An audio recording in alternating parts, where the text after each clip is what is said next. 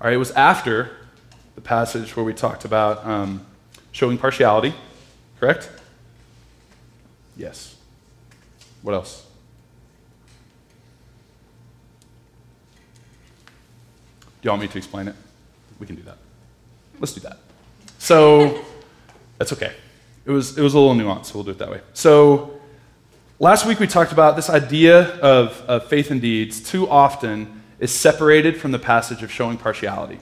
That if we're going to read James as a letter to James's people and to these believers, maybe there is a flow that makes sense and it's on purpose. And so rather than saying partiality is this one thing, treating the outsider different, treating someone who can benefit you better than someone who can't is wrong, and you're therefore doing that, casting judgment rather than mercy on them, that you're actually sinning against those people that you don't let into your table, remember? Maybe faith and deeds has something to do with that. Maybe those things are tied more intimately than we thought they were, right? Maybe that's not two separate things that occasionally hit each other randomly, but maybe they are things that flow together. And so we talked about how often matching our faith and deeds and marrying the two of them is distinctly related with who is invited to our table. By how we show mercy over judgment. How we as people, with our hands and with our feet and with our words and with our beliefs, say mercy triumphs over judgment. And often with us, it shows in who we let in community with us, who we show partiality to, who we say, yes, you are one with me. You are no longer an outsider, but you can be one with us. We can be an us together. So we talked about that a little bit. And then we had our family meeting, so we didn't talk long. But this week, I kind of want to look at faith and works in a little bit different way. But first, let me read the passage again. Let's do that. So we're in verse 14, and it says this: "What good is it, my brothers, if someone says he has faith but does not have works? Can that faith save him? If a brother or sister is poorly clothed and lacking in daily food, and one of you says to them, 'Go in peace, be warm and filled,' without giving them the things needed for the body, what good is that?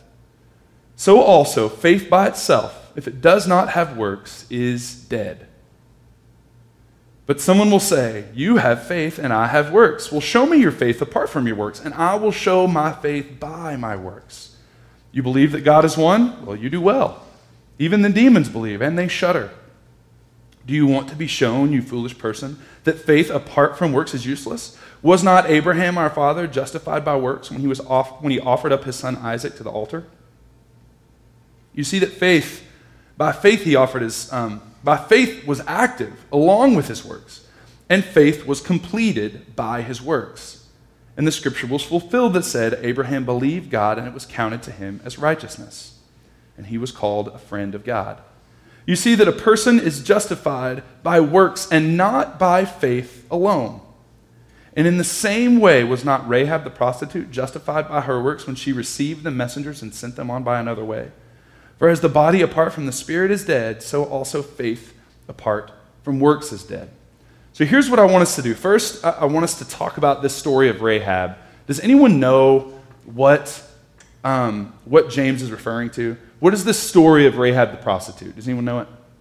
Let's have a team rebuild the story time right now. You can start. You just got elbowed by Jacob, so you can start if you want to. Well, she had the reputation of a prostitute. I personally don't know that she really was a prostitute. I think she was a savvy businesswoman. Fair. And people gossiped about her. But anyway, that's my take on it. And she lived the city wall, and she basically... First, what time period are we talking about? Let's do that. Time of Joshua. Okay, good. Which is in the book of? Joshua. Okay, good. Very good. Then Joshua 1 even. So in the time of Joshua, what does that mean though? Moses just died on the mountain. Joshua's leading the Israelites into Israel to take possession of the land. Right. Well, leading them into I was going to say Canaan. Yes, take perfect. Possession of the land. Perfect. Okay, so back to Rahab. So he sent guys in to scope it out, basically, to make sure Spies, see what basically. was going on. Right. Spies. And basically, she worked a deal with them. If they would basically save her family, she would bring her family And so they told her to, leave the court. And First of all, what happens before that? Someone help her too. You can keep going with the story, but what happens right before that? Right before they make a deal, what happens? Does anyone know? You can guess. That would be real fun. Do you know what happens right before that? You mean like the spies telling them why they're there? Almost. Yes, keep going. So there's this part of the story that's a huge, distinct portion. Here's what it is. So the spies are there. They go into her house, which is also very interesting. Let's note that.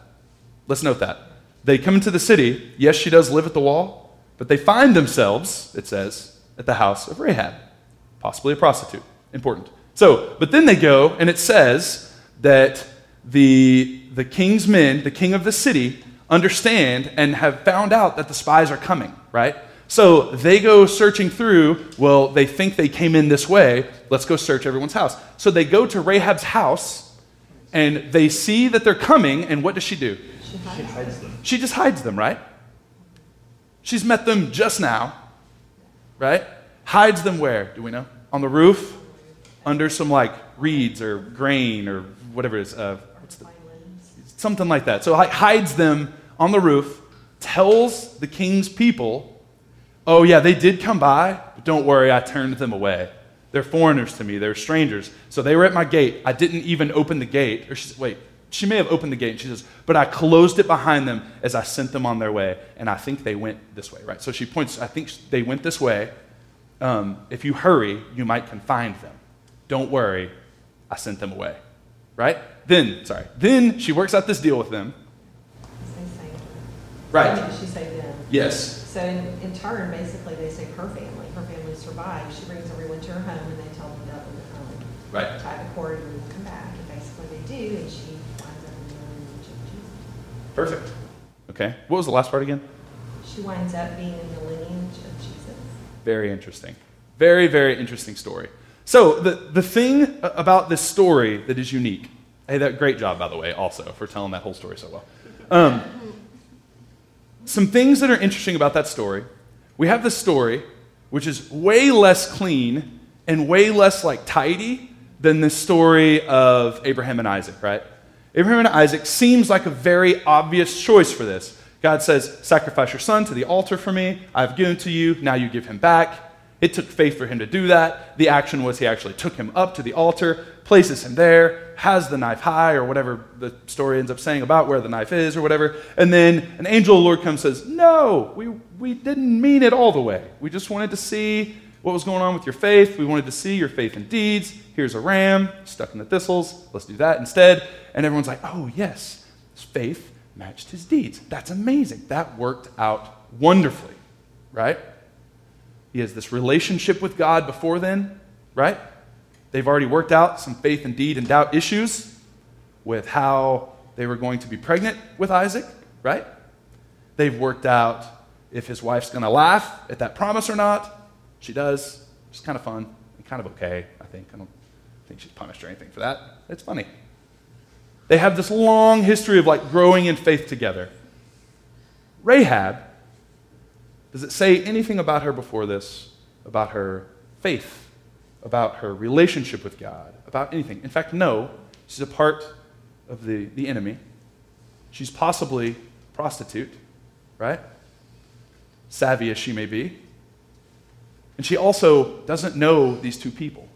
This story I find so interesting because so often we have this idea that faith is the main thing that we have to show.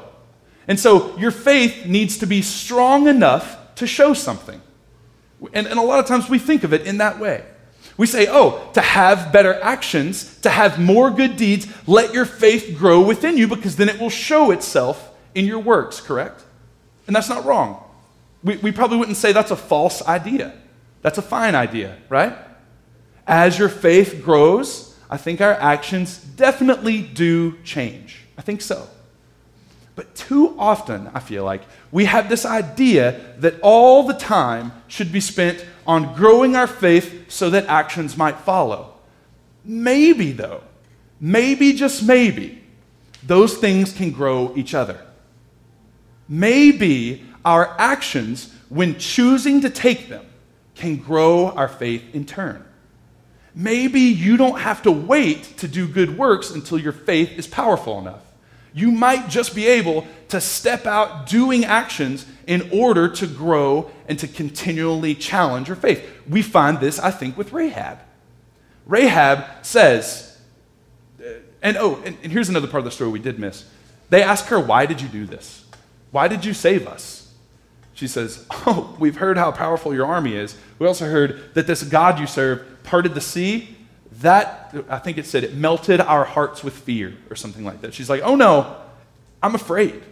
It's like, I know the God you serve is powerful enough to move water and then to also like conquer these other two nations that we are fairly afraid of, thus our walls. And so if you're coming, I'm nervous, right?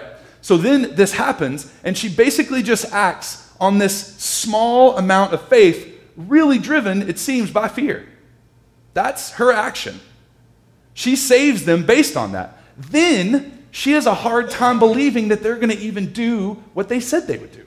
She says, can we please, though, make an oath? Can we make an oath of some kind that you will follow, that you will save my family? And they're like, sure, it'll be done to you. And she says, well, how will I know? What should I do to make sure that you really will save me and my family? What can I do to make you promise that you will? And they're like, geez, put the red rope on your window. And she's like, and they say, well, yeah, if anyone comes in, it's kind of like us coming in, and then God will do this to us. And she's like, and? And they say, and they will be cursed from the land, and we'll, they're like trying to show enough justice, and she wants more. Because she seems to have acted on a small amount of faith, and then in those actions, as she continues to tell these people, no, I don't know where they went, I promise, I don't know what's going on. As that story progresses, she ends up finding faith in the midst that she'll be saved.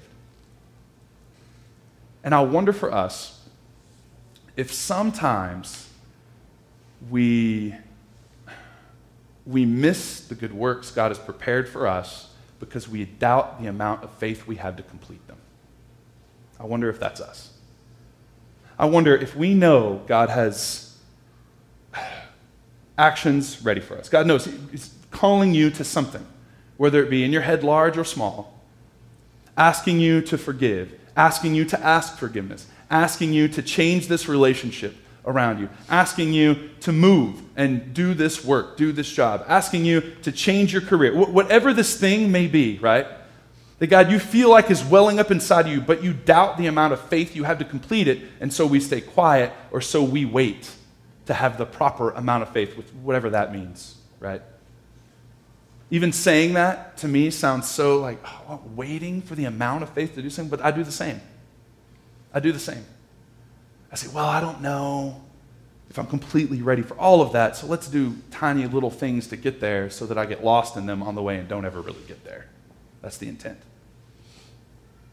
When instead, what if we act on this, call it big, call it small, whatever, this small amount of faith in you and in me? And what if we say, I'll do this thing so that my faith might grow? What if the relationship between faith and works is symbiotic in some way? Both ways. Let's read the part about Abraham again that I love. Wasn't Abraham, our father, justified by works when he offered his son Isaac to the altar? You see that faith was active along with his works. Faith was active along with his works. And the faith was completed by his works. The faith didn't come to completion until the works were performed, right? We have a similar story, I feel like, and I love this story, so we tell it all the time. But you remember this Jesus is teaching at this house, right? And a paralytic and his friends show up, but they can't get through, right? This guy's on a mat, and they're carrying him, and they can't get through to the house. And so what do? Do we remember? Cut the hole in the roof. They lift him up to the roof, and they cut a hole in the roof of someone's house they don't know. They're like, you know what'd be a great idea? Let's cut up this house. That'd be perfect. Which to me, as a builder, I'm like, you ruined the envelope, and now you can't waterproof it again. And oh no, look what you've done to this house. It's like the worst choice you could have made. Go through a window. Yell, give me room. Anything else, but they cut the roof. And I'm like, that's the worst idea. So they cut the roof, lower him down too, which is great. It's like, just put you got up there away, like carry him. You lowered him down. That's so strange to me. But they lower him down. Jesus sees them, and do we remember what the comment is, what's written? Luke writes this. What happens when Jesus looks at this? I mean, again, it didn't happen all at once. I mean, they're cutting it somehow, and everyone's looking up like, what the heck's going on? The roof gets removed, and then you have a ton of people staring up at these guys, and like, 1 minute, the guy, we're sending a person through, and that happened somehow. I don't know how that reaction went. It took a few minutes. They send him through. Jesus is looking at the scene. What happens? What does Scripture say after that? What does Jesus see? Their faith, right? Sees their faith, and then says to the person, your sins are forgiven. And the people up there are like, okay, that's good. Thank you for that as well. But we were kind of thinking, if we could not have to pick him back through here, that would be awesome, right? So the Pharisees are like, how could you say this? He's like, oh, his sins are forgiven? How can I say that? I'll show you how I can say that. Also, why don't you get up and walk? And so he leaves. And he takes his mat. He's like, I'll take it. Please send it, the ropes and stuff. So he packs it up. Excuse me, walks out, That story happens. It's not even the man's faith that heals the man. This is friends. There's some interesting correlation with their faith and work to put the man through a stranger's roof that heals the guy. Right? Does Jesus look at him and say, I bet you have so much faith you convinced them to do that? No. Like, your friends are amazing. Get up and walk. Tell them thank you on your way out, right? So we have this interesting correlation that it might not, the equation may not happen the way we think it does. Let's say it like that. It may not be this much faith equals, oh, I can now do a work, thus action, or thus outcome, or thus more work, or thus more faith. It might just be, I don't know how much faith. Let's attempt to work. Let's be creative and do something good. I don't know these answers to my faith question. I don't know how this is going to turn out, but I know that I have been told to do what is good. Let's do some good and see what happens. And then maybe, as that happens, our faith grows and catches up with the work. That may be part of the equation. And this is one of the main reasons why I say that. Because I look at us, and again, going back to showing partiality, to having mercy triumph over judgment, I see us in our relationship with the world.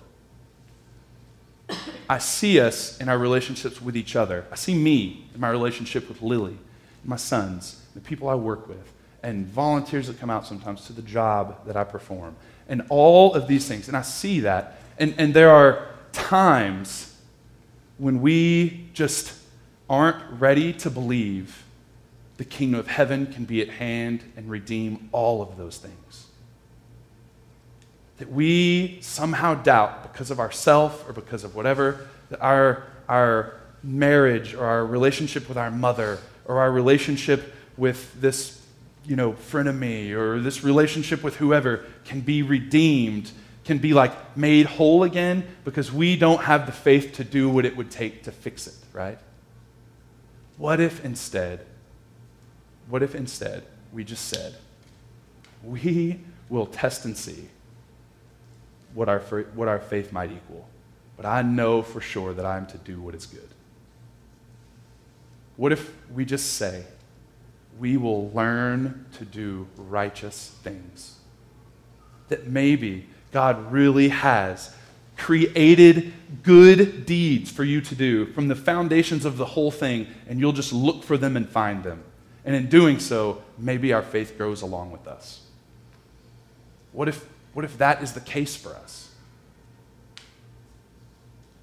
There's no doubt that faith must be a part of those things. But how much is enough to do them? When will you have enough faith to do what is good? Why don't we just do what is good and see how our faith might follow? Maybe trying with every minute to make your relationship stronger with your spouse. Maybe that helps you to believe that, yes, God actually does want my relationship with them to be wonderful. I'm seeing it.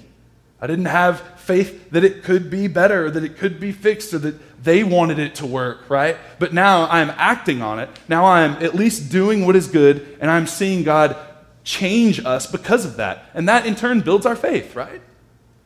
Same with our parents. Same with our kids. Same with the people we work with every day. Maybe this idea of sacrificial giving for you. Maybe it's, when I give to that family, even though I didn't think they would use it well, or I didn't think it would matter, or I thought it was too small. Maybe that just did something inside of me, and it changed the way I look at giving. It changed the way I saw my money. Maybe that is how we grow our faith. Maybe those things interact both ways. And I think that is what is so beautiful about this passage, and especially where it is that us offering mercy over judgment just kind of cycles on itself. The more and more we offer mercy, the more and more we put actions to our faith, whether it be a lot of faith or a minute amount we hope is there, right? No matter what, as we continue to do that, it breeds itself more of it. We enjoy it. We do it more often. We're offering mercy here, now we're offering mercy here, and now this person's welcome at our table. And then now this person, I find them wonderful to talk to. And now my entire outlook on people has changed, and I no longer show judgment over mercy. Maybe that can happen with us if we just do what is good. Just send the invite for the family to come to your house. Just do it. You don't have to have a great plan. They probably just want to come over and see you. Maybe you just tell the person you appreciate them very much and tell them you love them and make it weird. Maybe just do what you know you should do.